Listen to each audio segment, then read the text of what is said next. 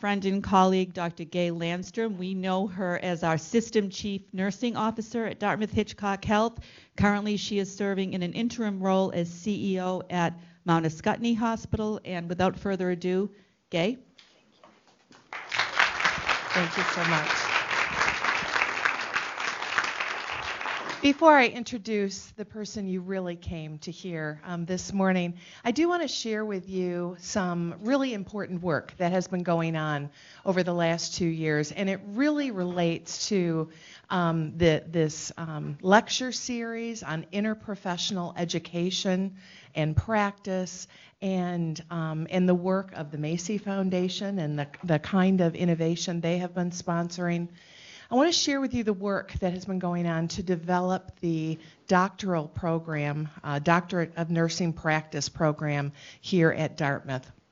Over about 2 years ago, we really took a hard look at what we needed to help create a sustainable health system. What did we need in the way of people prepared to help create new models of care for the future? And one of the deficits that we recognized was that our nurses here, and we have a large number of nurses, well over 2,000 registered nurses, 280 plus advanced practice nurses within our system. There was a real desire for us to have a doctoral program here at Dartmouth-Hitchcock within our health system.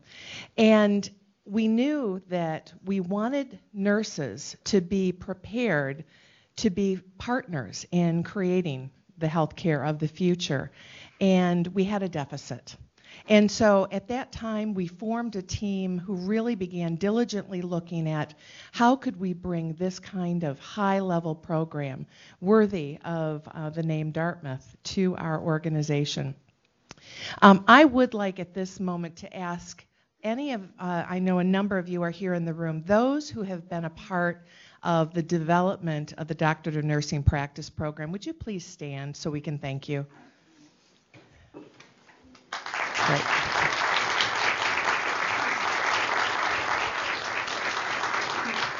These folks have put in many hours to develop this program. And for those of you who may not be very familiar with the Doctorate of Nursing Practice program, let me share with you just a little bit about what that academic program helps prepare a nurse to do. This is the highest clinical degree within nursing. It has been compared to the MD preparation for physicians. Although it is a different curriculum, it prepares nurses at the highest level clinically. It prepares nurses to design structures and processes to affect the care of populations of patients, not just those patients who they have cared for perhaps as a nurse practitioner. It prepares nurses to really be full partners with other disciplines in working to design models for the future. It also, the Doctorate of Nursing Practice program provides an opportunity for interprofessional education. Those organizations who are blessed to have medical education programs and nursing education programs and perhaps pharmacy and respiratory therapy and public health, they have the opportunity for those students to learn together. And we've heard many experts tell us that the only way for us to really solve the healthcare problems that we face now and in the future is through an interdisciplinary lens. So this prepares nurses to be partners. And the program that we developed, the curriculum that we wove together, not only meets the full requirements of the Doctorate of Nursing Practice as it is across the country, but we also wove in some of the greatest strengths of Dartmouth and the Dartmouth Institute program, some of that great learning and breakthrough thinking. So this is a program that we have created that is not just a full Doctorate of Nursing Practice program, but one that is really exceptional. So we've been doing this work, and we've been working on trying to find the right home for this program so that we can really bring it to life. And I'm pleased to share with you that we have been having great and promising conversations in working with the Dartmouth Institute as a place where we can really start the Doctorate of Nursing program, have nursing scholars side by side with medicine and public health learning together and creating the kinds of models that we need for the future. So just a bit of an update for you. I know the question that I get so often is, when might this program start? And right now we are targeting the fall of 2018 if all goes well. So just a bit of an update for you. And now I'd like to introduce, and I'm so pleased to introduce our speaker this morning, Dr. George Thibault, who I know is known well to so many of you. He has had a distinguished career at Harvard Medical School, has so many recognitions and titles in his career. He has served as a leader within Partners Health, and then since 2008 has served as the president and director of the Josiah Macy Jr. Foundation. And we are just so pleased to have you with us this morning and are anxious to hear what you have to share with us. Thank you.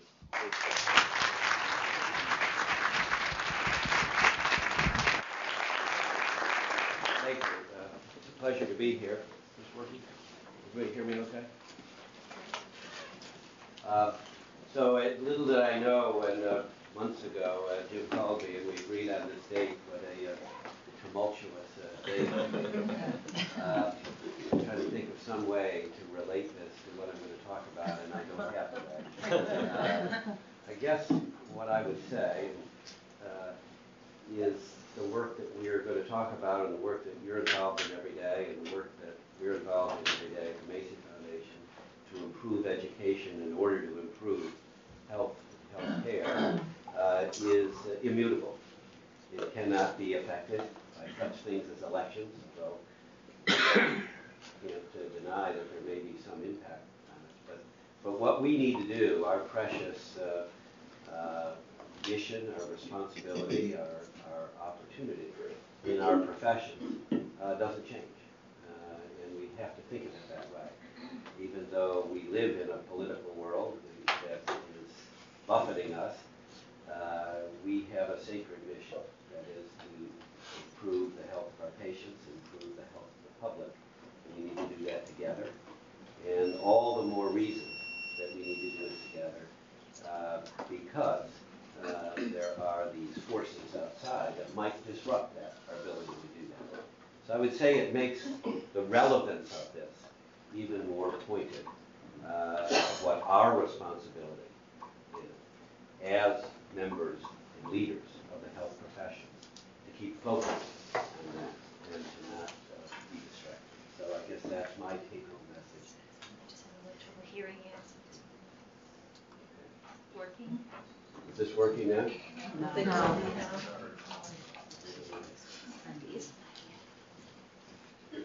you go. Is it not? No. Is that better? No? No. No. All right. Let me just hold the mic then. Test, test. Okay. All right. Well, I'm not going to repeat that monologue. So let's stay focused on what we do and what we can control, and let's work together. All the more important. So what I'm going to try to cover in the next 40 minutes or so is let's see, I needed the advancer. And the lights. Oh. So, yes, nothing's going to work. So how do I advance? There we go. All right. So I'm going to cover briefly the case for interprofessional education and team-based care. That's a big subject in its own right. We've been heavily invested in the Macy Foundation for 8.5 years now. I'm going to touch briefly on what some of those activities are. If you want to come to my talk that I'm going to give later, you're going to hear more about that. But then I'm going to quickly shift to how is this relevant to addressing the primary care needs, particularly in our country, and what is the important role of nursing in doing that. And that's really, to me, the most important take-home message. And then I'm going to talk about how this also feeds into the culture change that we need throughout our whole healthcare system, both in education and delivery, in order to accomplish the goals of improving the health of the public. So what's the case for interprofessional education and team-based care? We have an increasing amount of evidence that care delivered by well-functioning teams is better care. And I'll emphasize there well-functioning teams, because not everything that looks like a team really functions like a team. And we know that though when teams are well-functioning, we get better patient outcomes. In terms of clinical outcomes, we get better patient satisfaction, and very importantly, we get greater professional satisfaction. And finally, that the economics of care are better. So we have a growing body of evidence. We need to keep building that evidence, and I'll refer to efforts that we're making to improve that body of evidence. But it's really quite strong now. Yet, if you look at our educational system, it doesn't reflect the fact that that's what we're preparing people to do. We educate our health professionals separately, and as a consequence of that, there are many, many examples of poorly functioning teams and many, many examples of adverse consequence from poorly functioning teams, of less efficient care, less satisfied patients, poorer clinical outcomes, and poorer professional satisfaction. We know that burnout is rampant throughout our professions. So, therefore, if if we accept all these as true, we ought to be focusing more of our attention in the educational process on learning how to work in teams, and that team-based competencies are core to being a successful health professional today and tomorrow. I'd like to say it is as fundamental as anatomy and physiology. And some part of our educational process should be interprofessional in order for health professionals to learn how to work in teams. Now, the WHO defined interprofessional education as when students, and I've added to that, and faculty, because you can't actually do this unless you bring the faculty along, from two or more professions learn about, from, and with each other. Now, all of those words are important. This is not just sitting in a classroom together, but it's active engagement and interaction, learning about each other, from each other, and with each other, in order to enable effective collaboration and to improve health outcomes. So the interprofessional education is not an end in itself. It is, in fact, designed to create collaboration and better patient outcomes. And that's very important, that is the goal of every interprofessional education encounter, is to improve the ability to collaborate in order to lead to better patient outcomes. We have been involved in this at the Macy Foundation now for about 8.5 years. We had a conference 4 years ago bringing together our grantees from around the country.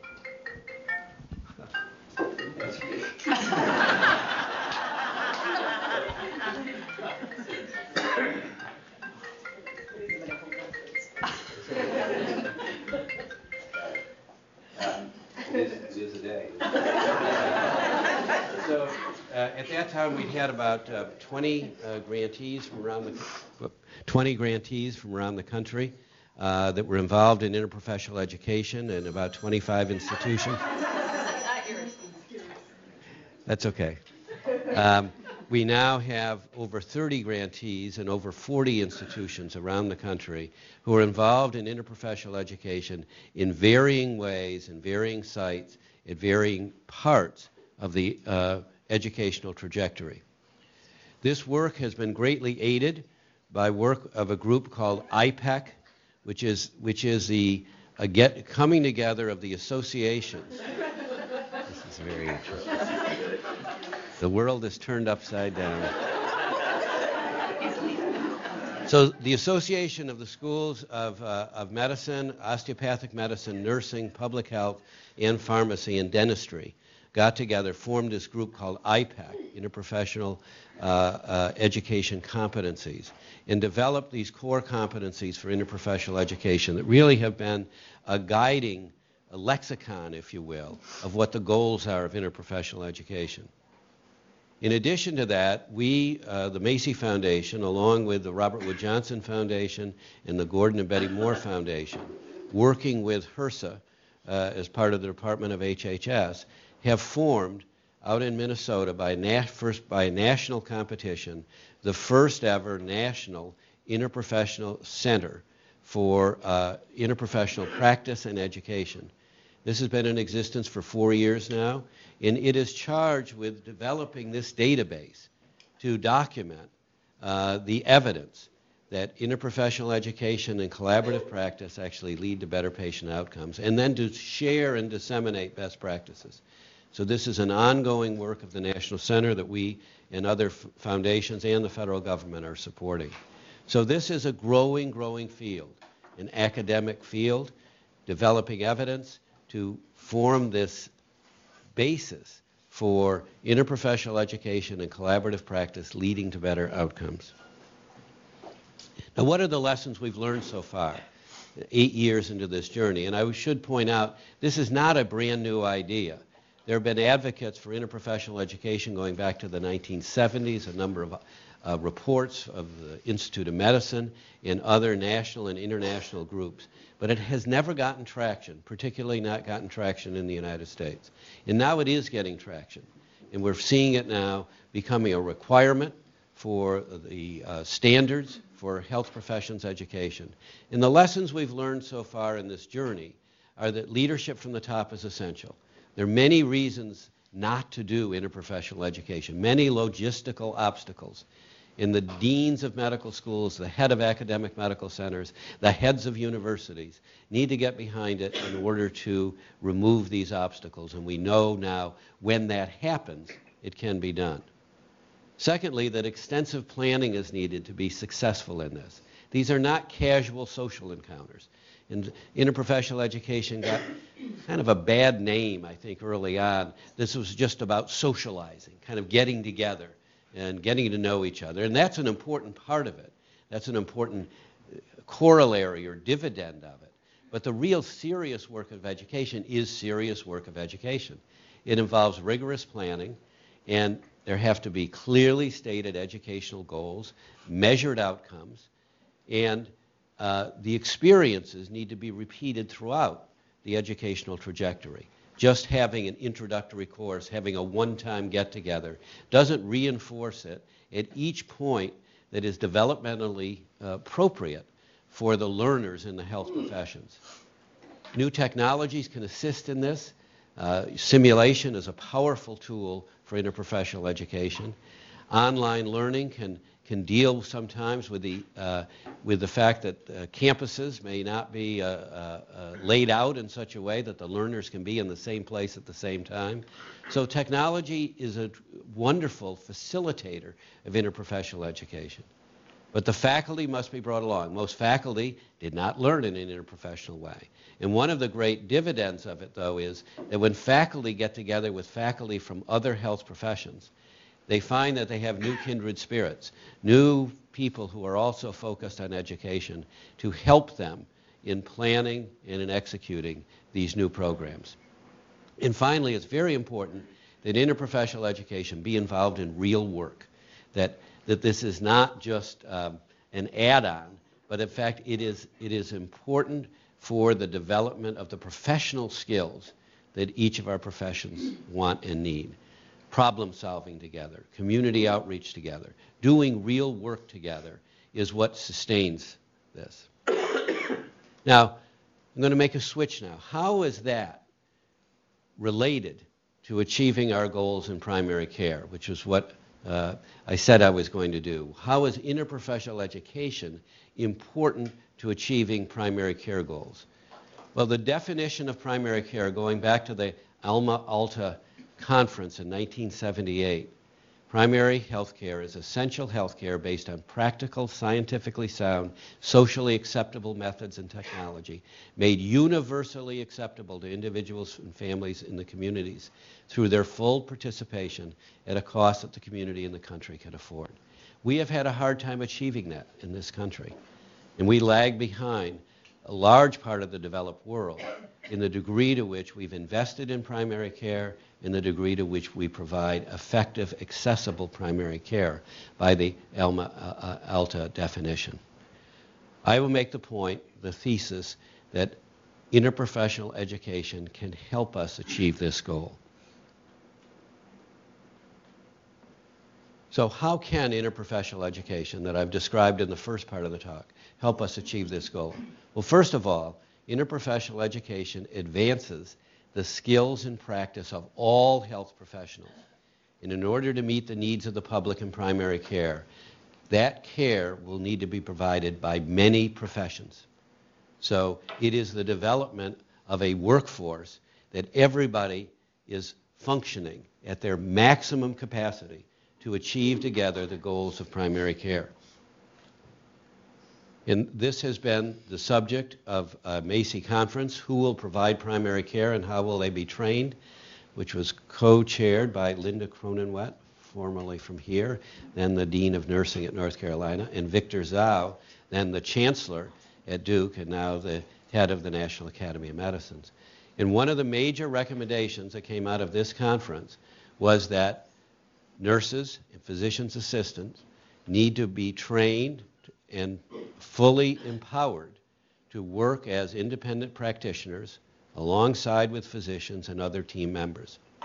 And that all of the health professions need to make primary care a more attractive career pathway by providing clinical experiences that are meaningful, robust, and stimulating enough that the health professionals will be attracted to careers in primary care. The Future of Nursing study, coming out of what was then the Institute of Medicine, now the National Academy of Medicine, also called for increasing the scope of practice of nurses to enable them to function independently as primary care providers. And then a follow-up study of that, which I was privileged to participate in 5 years later, looked at how are we doing in that regard, and found that we've made progress, but we have much more to do in order to make full use of advanced practice nurses and all of our health professionals at the top of their license, at the top of their training, to fully utilize them if we're going to have an effective primary care workforce. Well, what are some of the numbers on that? Ed Salzberg, who works at George Washington and is one of the leading experts in healthcare workforce today, has given me these numbers. The current estimated primary care workforce, that is the frontline practitioners of primary care, today are about 250,000 physicians, which make up a little less than 80% of this practitioner workforce. Nurse practitioners make up about 13%, and physician's assistants 8%. If we look ahead to the year 2020, the number of physicians going into primary care has leveled off, and we will add about 9,000 physicians per year in 2020 to that workforce. Nurse practitioners are going up, happily, and we'll add almost an equal number of nurse practitioners to that primary care workforce. Physician's assistants are going up, so that the new additions to the primary care workforce in 2020 look different than the composition of that workforce today. And it will look like it's about a little more than 40% physicians, a little more than 40% nurse practitioners, and about 15% physician assistants. So we will need all of these practitioners fully trained, functioning at their highest level in order to meet the needs of the public going forward. And this was the point of a recent perspective written by Tom Bodenheimer in the New England Journal, Rethinking the Primary Care Workforce, an enhanced role for nurses.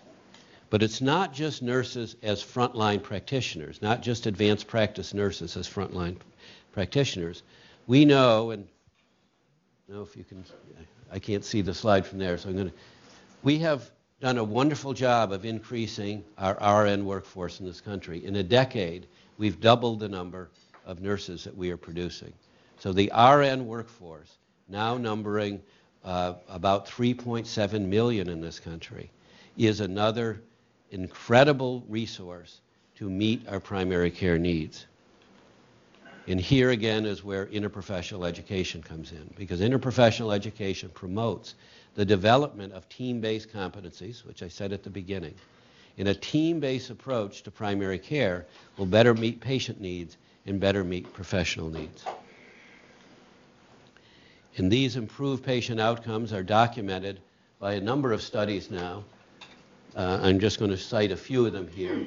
Collaborative care for patients with depression and chronic illness, team-based care and improved blood pressure control, improved patient satisfaction. A review from a number of studies in Canada show improved patient satisfaction with team-based care, and very importantly, improved professional outcomes. A series of studies, this one from the Robert Wood Johnson Foundation, this one from a review of practices in the San Francisco Bay Area, and this one from Chris Sinsky's study of primary care practices around the country showed that professional satisfaction of all the team members is improved with an effective team-based approach to care.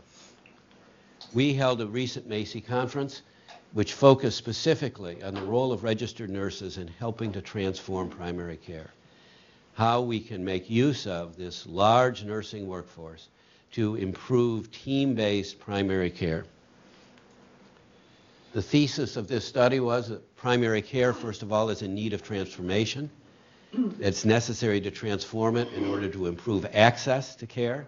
It's necessary to transform it in order to improve performance and provide more comprehensive care for patients in need of it.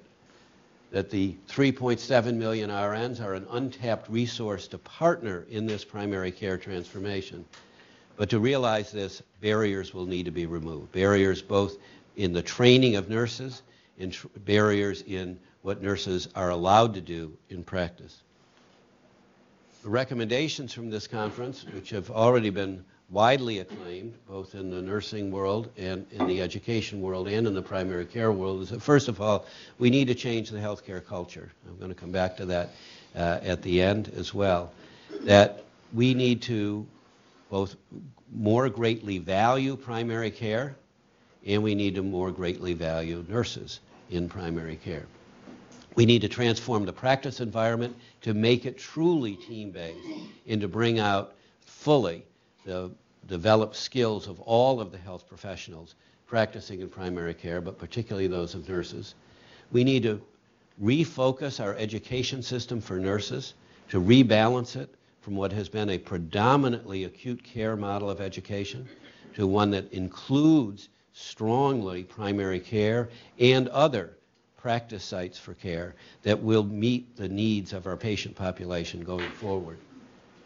We need to support primary care career development for nurses so that nurses who go into primary care or who want to change their careers to go into primary care have career development opportunities to make that transition and then a pathway to rise up to leadership positions in primary care.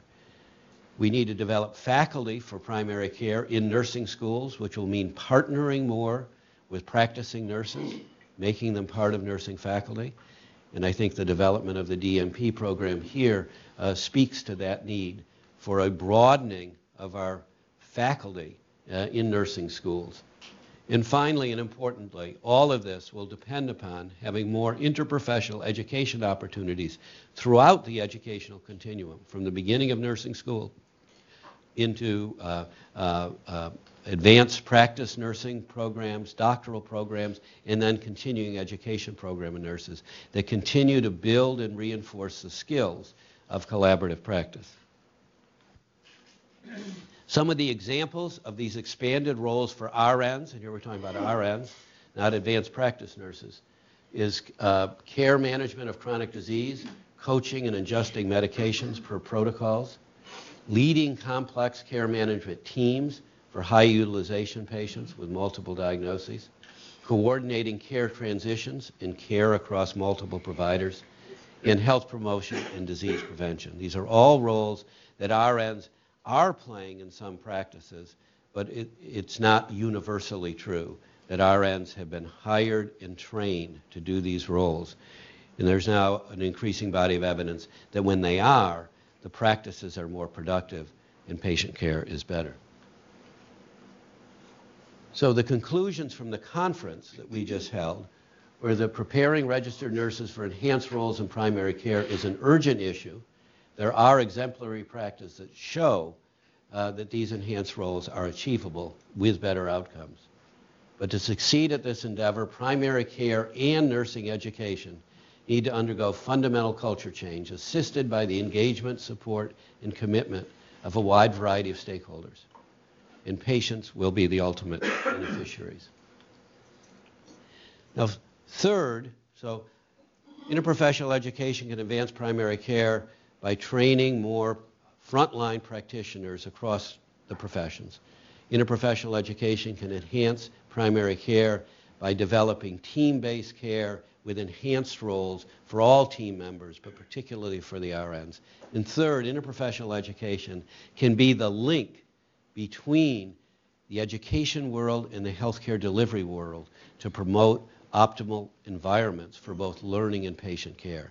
This was one of our aha moments for the Macy Foundation, as we were working hard on interprofessional education and wondering why we weren't getting the impact that we wanted on the delivery side, and realized that we had two different worlds working, two often separate worlds, the education world and the delivery world.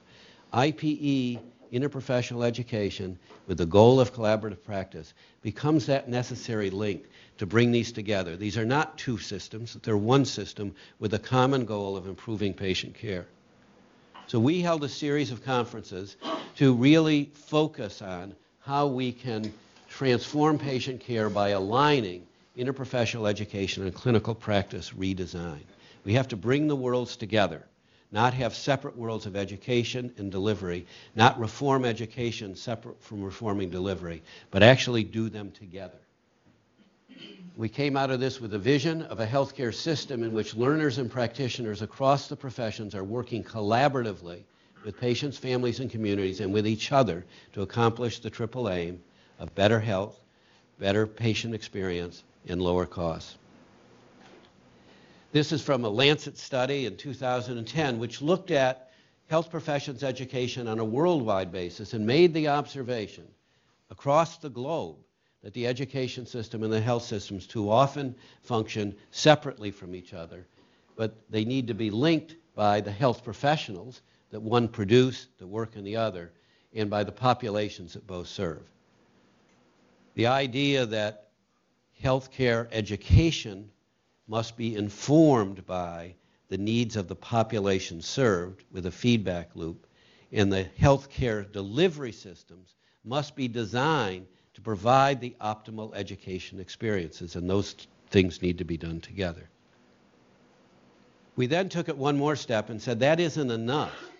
We have to partner with the patients and families and communities we serve. This is not just two overlapping Venn diagrams. It's three overlapping Venn diagrams.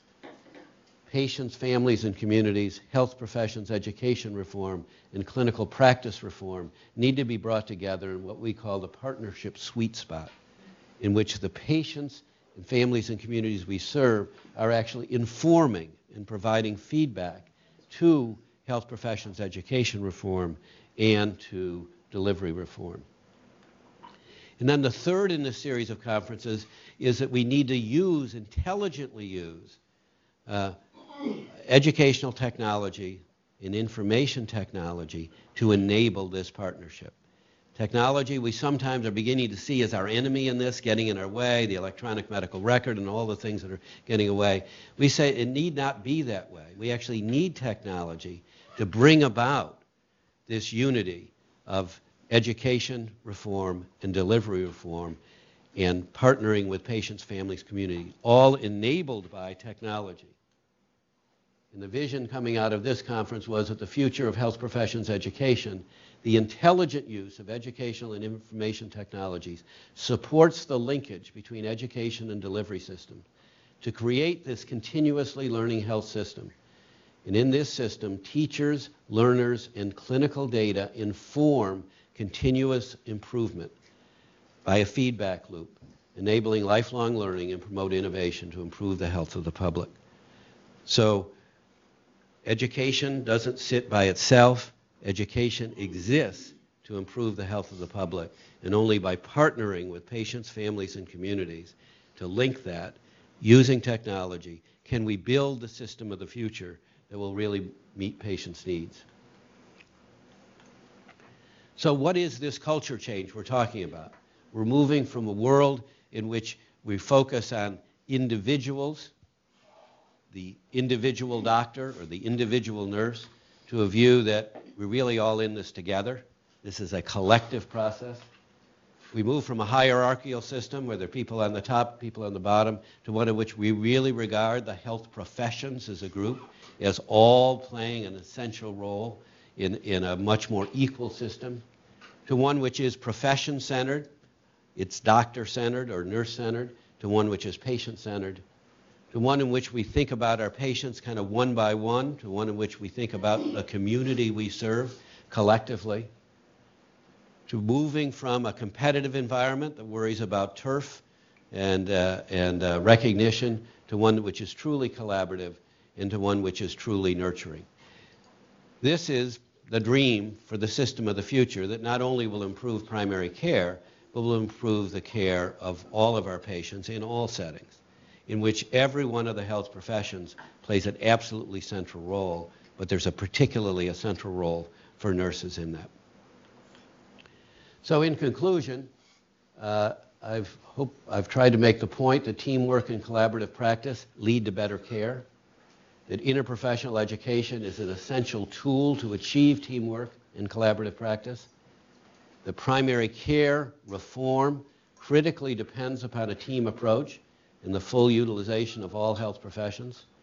Nurses, both advanced practice nurses and registered nurses, are central to transforming primary care to meet the needs of the public, and that culture change will be necessary to achieve these goals, and that interprofessional education and nurses are central to that culture change.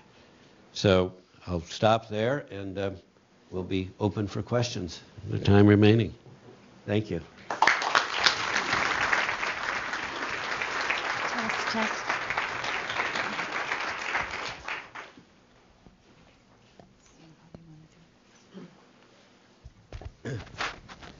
Thank you, Dr. Thibault. This is a great talk.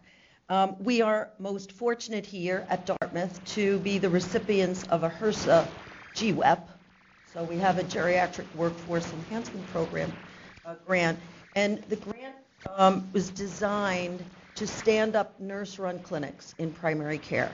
And we are using the Medicare benefits of the annual wellness visit, chronic care management, advanced care planning to actually bill for these visits in the hopes of sustaining this over time. One of our biggest challenges as you visit here is our workforce and recruiting, and how we recruit in a rural environment, how we train the direct care workforce as well. So I wondered if you would just comment a little bit on that and moving forward in terms of even some of the policy work that we might do around that to strengthen the workforce. Well, it's a big and complicated question. So there are clearly things we can do on the education end to make these career pathways more attractive. The kind of experiences that our learners get, we know from a lot of evidence, do make a difference. That students, whether in nursing or medicine, are more likely to pursue a primary care career if they have had immersive experience while learning in worthwhile, stimulating environments with good teachers and mentors and role models. And where that's absent, it is much less likely that either physicians or nurses will pursue those careers. So the education does matter. So the nature of the educational experience matters. Obviously, there are other factors. Reimbursement matters too, and we need to do a lot to reform our reimbursement system to reward the kind of team-based care that we're talking about and to reward all of the important practitioners in that team-based care. And some of the work that has actually been pioneered here around accountable care organizations and new ways to reimburse that take us away from a fee-for-service system that is based totally on individual encounters and counting them, but rather looks in a more holistic way at care of patients over time and care of patients by teams is the direction we need to move in. We're getting there by little tiny steps that are not always, it's not a straight line. So I would say we need both educational reform, we need reimbursement reform, and then we need to continue to shine the light on not only the individual role models, but the settings that are role models for the ideal kind of care that we want. Yes? I'm wondering where behavioral health fits into this vision, because there's a lot of buzz about integrated care with behavioral health and physical care. We know that there's some nice studies showing that there's better satisfaction by professionals. There's a triple aim is enhanced. In New Hampshire, we have a delivery system reform improvement project grant, $150 million to integrate behavioral health into primary care.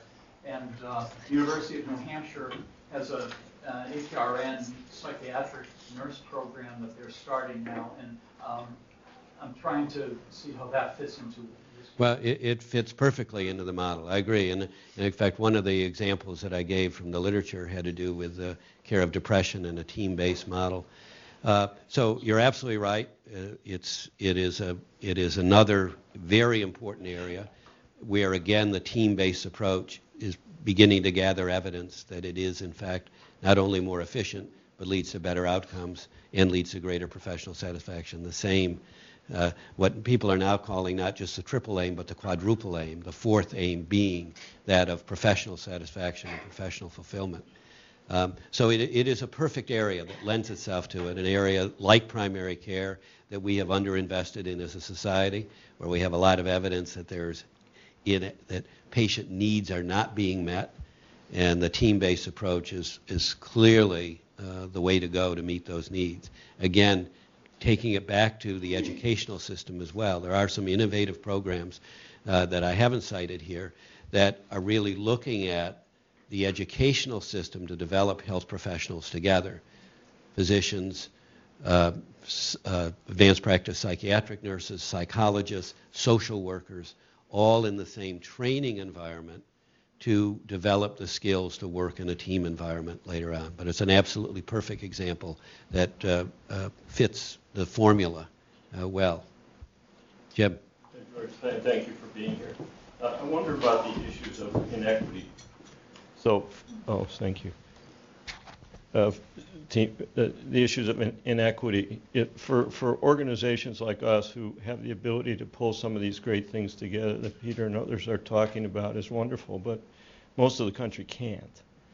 And so I'm just curious what Macy and others are doing to think about how we do this for the whole country and get into the communities, because the tremendous inequity creates tremendous cost. It starts, at a young level. But is there any work being done in that space? Well, there's a lot of interest, happily, in what we're now being called the social determinants of health, and the social mission of our health institutions more broadly. We've been involved in supporting a movement called the Beyond Flexner movement, started by Fitzhugh Mullen at George Washington, with now many people around the country participating. We just had the third meeting of this group in Miami with about 500 people there, to really look at how our education system is preparing people or not preparing people to address these inequities and the social determinants of health, and what is our role both as individual health professionals and as institutions in doing that. There is not, as you know, a simple answer to that, but it begins by acknowledging, one, they exist, and secondly, that we in the health professions and we as institutions must play a role in ameliorating them. It's not somebody else's problem to fix. We need to address it. We need to address it in looking at the communities that surround our academic health centers and what responsibility are we taking for the health of the communities in which we reside, in what messages we give to our learners about their responsibility as they become full-fledged health professionals, and are we giving them skills to do that? And some of those skills, coming back to interprofessional education, are dealing with other professions, not in the health professions. And again, we believe that teaching these collaborative team-based skills also put our health professionals in a better position to deal with the social determinants of health, which involve working with public health officials, working with community leaders of how resources can be made available, and knowing and becoming advocates within each community. I think we've not emphasized that enough in either our institutional role or in the education of the next generation of health professionals, that this is part of our responsibility as health professionals to get involved in our communities and to be advocates and to reach out and work with other leaders in other professions outside the health professions that will begin to address some of these inequities and social determinants of health. And I would say I'm encouraged that, first of all, the conversations are going on, that there's a younger generation that is much more attuned to this. I can say that the excitement that this has generated among the generation that is now being trained and educated, the attractiveness of the global medicine initiatives, which I think have an important resonance. And what I like to keep reminding people is you don't have to go abroad to perform that social mission. There's lots of opportunities here at home. So I think it is an important part of institutional mission, an important part of educational mission that we need to put up front. Yes? Thinking about the academic health center, one of the parts of the three roles of providing clinical care and education is also research. And I didn't hear much about that in your talk, and I'm wondering about how you, I can talk loudly, that's okay. It's being recorded. Okay. I'm wondering if you could say a little bit about the way in which we need to change education to be much more active and to be engaged in the process of not only transforming care, but studying the ways to do that, which is, I think, probably the role of implementation science to some extent, and how we can train a cadre of nurse-based researchers to help further that knowledge set on how we change care and study it while we're doing it, and not simply do CME conferences or passive medical education, which we know doesn't work. Yeah, no, you're absolutely right. And so I did cite the work of the National Center, which we and the federal government are supporting, and that's part of that is a research-focused activity that is really studying the impact of both the educational interventions and the collaborative practice interventions. But it is about also, as you say, preparing leaders in each of the fields. That's why having more doctorally prepared nurses, whether the doctor of nursing practice or PhD prepared nurses, to assume that leadership role in investigating the impact of these changes. You're absolutely right. And we need that across all of the professions. This kind of work must be done interprofessionally because the answers are interprofessional, whether it's how do you improve care, how do you address inequities, how do you deal with the social determinants of health, how do you better prepare the next generation of health professionals to be aware of these things. All of that work needs to be interprofessional work. And we need leaders from each of the fields participating in it. One of the questions I'm sometimes asked in talking about interprofessional education is, oh, is the goal of this to make all the professions look the same, that everybody's just going to do the same thing? And I say, no, absolutely not. In fact, the value of interprofessional education and collaborative practice comes from the strength and the unique perspective that each profession brings to the table. So strong, uniprofessional education and development is the key to successful interprofessional education. So it is the unique perspective of nurses, the unique perspective of pharmacists, and the unique perspective of physicians that bring to the table that makes the team, the collective, stronger than any of the individuals. So and having a strong research component of it and having academic leadership in each of the professions is particularly important. We have a question up here. Sure. Thank you very much for an excellent talk. So clearly, a major culture change has to happen for all this to occur, and clearly education is a clear piece of it. But we exist right now, and if we want to make changes right now, so education is going to take us quite some time to get there. Can you comment on the facilitators and barriers and specific successes and failures where you've tried to implement these kinds of cultural changes, and what lessons have been learned from that? Well, I gave a little bit of lesson slides at the beginning. First of all, that leadership's important. It happens in institutions where there's committed leadership to do it. It becomes part of the fabric of the institution. It gets repeated over and over again. And that's really important, that people hear this from their leaders. Because the leaders not only set the example, but they also have resources that they can put to it. This almost always means rearranging resources, which is always a hard thing to do. And that can't be done without leadership. And you need to create incentives and rewards to move things in the right direction. And then you need committed champions to lead it. So the work, the on-the-ground work, needs to be done by people who really believe in it and who are passionate about it, who really want to change, whether it's a clinic that needs to be changed and reorganized. And you find in institutions that get involved in this work, you'll see little pockets of excellence develop. And then they become the models and the incentives for others. And it's usually around a particular group of people in that place, often where there was maybe already a successful relationship, a doctor-nurse dyad that were working very well together, and then it became a model for how other people were going to work together. So you seed those then, and you provide, again, incentives, shine the light on them, highlight them, write about them, talk about them, and they become then you get to a tipping point where other people want to be like them. So it's a long, slow process. It is, and it has to be repeated over and over again. There's not a simple formula to doing it, but it can be done, and we see examples of it happening. I wouldn't say there's any place that's all the way there by any means. I think there was, yeah. Hi. Hi. Can you say a word about how the leadership within interprofessional teams can change, can function in the future?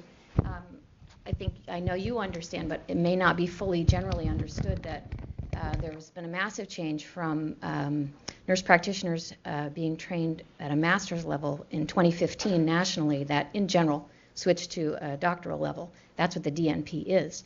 So it would be a shame for nurse practitioners who are trained at a master's level, many whom are at DH, to go get a DNP, come back and work here, and go back to the same role. So how do we take people that now have a DNP and use their new skill set to change the leadership within the interprofessional teams? Well, obviously, there again, like all the questions, there's not a simple answer to that, but there need to be leadership opportunities. I want to say I think there will always be an important role for the master's prepared nurse practitioner. I do not, for one, believe that role should disappear, or I want it to disappear, and I don't think every nurse practitioner should become a DNP. And I know others may disagree with me on that, but I think there continues to be a very important role for the advanced practice nurse And I think that role is bigger and more important than ever. And I, for one, do not believe that there should be a total conversion of the Master of Prepared Nurse to DNP. I think we need doctorally prepared nurses to be faculty and to be leaders in clinical sites, leaders in healthcare systems, leaders in community sites. I think there'll be a variety of roles, and I think different places will prepare them for different roles. As you well know, and I know because I travel the country a lot, DNP programs are actually quite variable around the country of what their emphasis is. Some have an explicit leadership component. Others have much more advanced practice component. Some have more of a kind of quality improvement, system improvement component. So there are different strengths to different programs. I think that, and programs are often designed, as I'm sure the one here will be, to also meet specific local needs with certain things in mind of what are the positions that are needed, what are the roles that need to be filled, and then tailor the program to fill that. But I think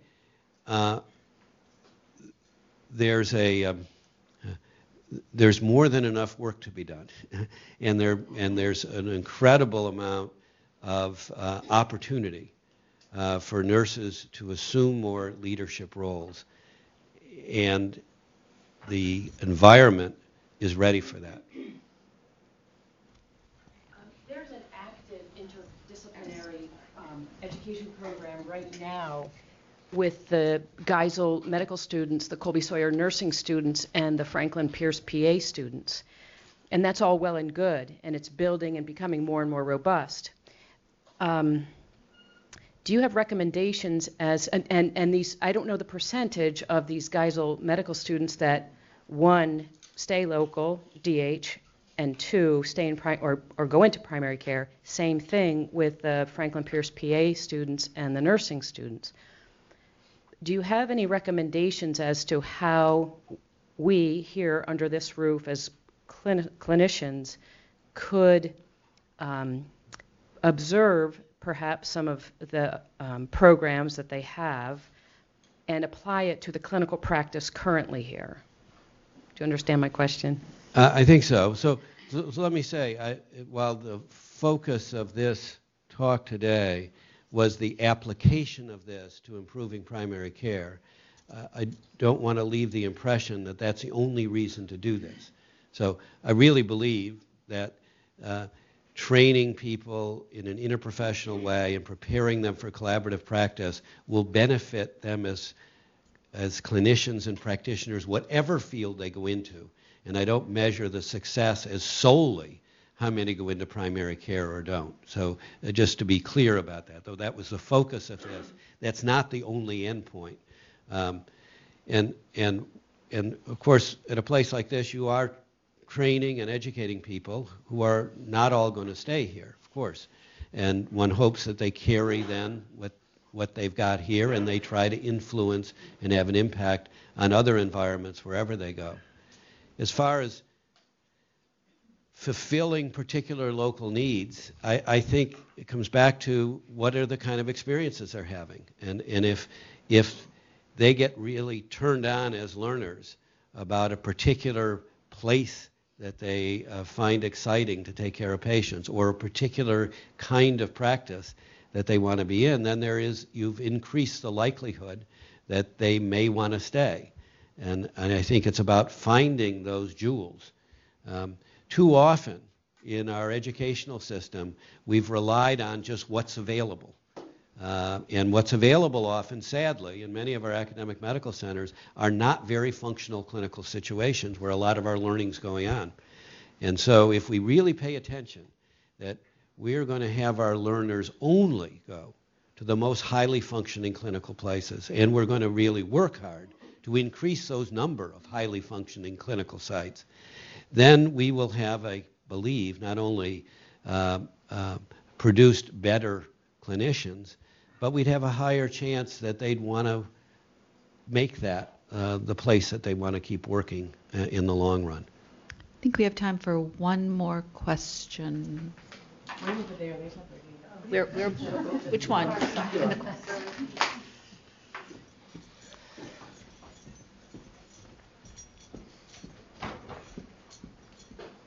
Thank you. Thank you for the very inspiring talk. I was particularly struck by two things. One is the integration of education and healthcare delivery, which I think is really, really critical. And the second is the elevation of the importance of the faculty role in the interprofessional educational process. We need to educate our faculty, potentially more than our learners, on a lot of these concepts. And so I wondered, and that's key to the integration of education and healthcare delivery science and the implementation at the bedside, the past couple questions. So I wonder if you could talk just a little bit about your vision for what that faculty development looks like for our physician faculty, our nurse faculty, social work, family faculty, all of it. No, that's a great question, and I'm glad you got those take-home messages. That's good. So faculty development is a huge issue, and we generally underinvest in faculty development for almost everything we want to do. We kind of think that, well, they're smart, they'll catch on, and it doesn't work. So a lot more effort needs to be put on faculty development, and for this purpose, and I would say for many things that we want to change, it is better if that faculty development is interprofessional. And right now, our faculty insofar as we're doing faculty development or what we call continuing education or professional development, by and large that's siloed in almost all institutions. And the first thing I would do is I'd look at all of those programs and say, how many of those can we do interprofessionally? And start working on doing in-house interprofessional faculty development. Lots of things lend itself to that easily. All our quality improvement, patient safety initiatives, that's really faculty development. All should be done interprofessionally. Then there are ways to actually train faculty elsewhere. We've been supporting a number of programs. I showed the slide of the IPEC group, which developed the competencies. They have regular programs in faculty development that institutions can send teams to get intensive kind of on-site training in an interprofessional approach to faculty development. We are supporting through grants a collaborative effort of the University of Washington, the University of Missouri, University of Virginia, and the National Center that I showed you to do team-based faculty development. Again, institutions send teams. Always includes a doctor, virtually always includes a doctor and a nurse, maybe a social worker, physical therapist or pharmacist, teams to have intensive several-day sessions in learning about approaches to interprofessional education as a team.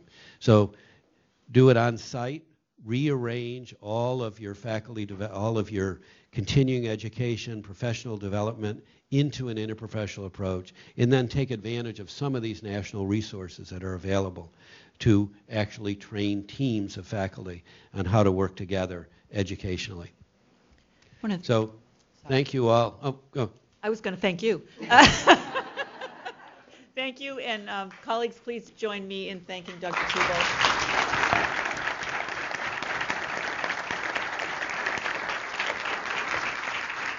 And did you notice that as the talk went on, there were fewer screw-ups? So maybe it's going to be all right.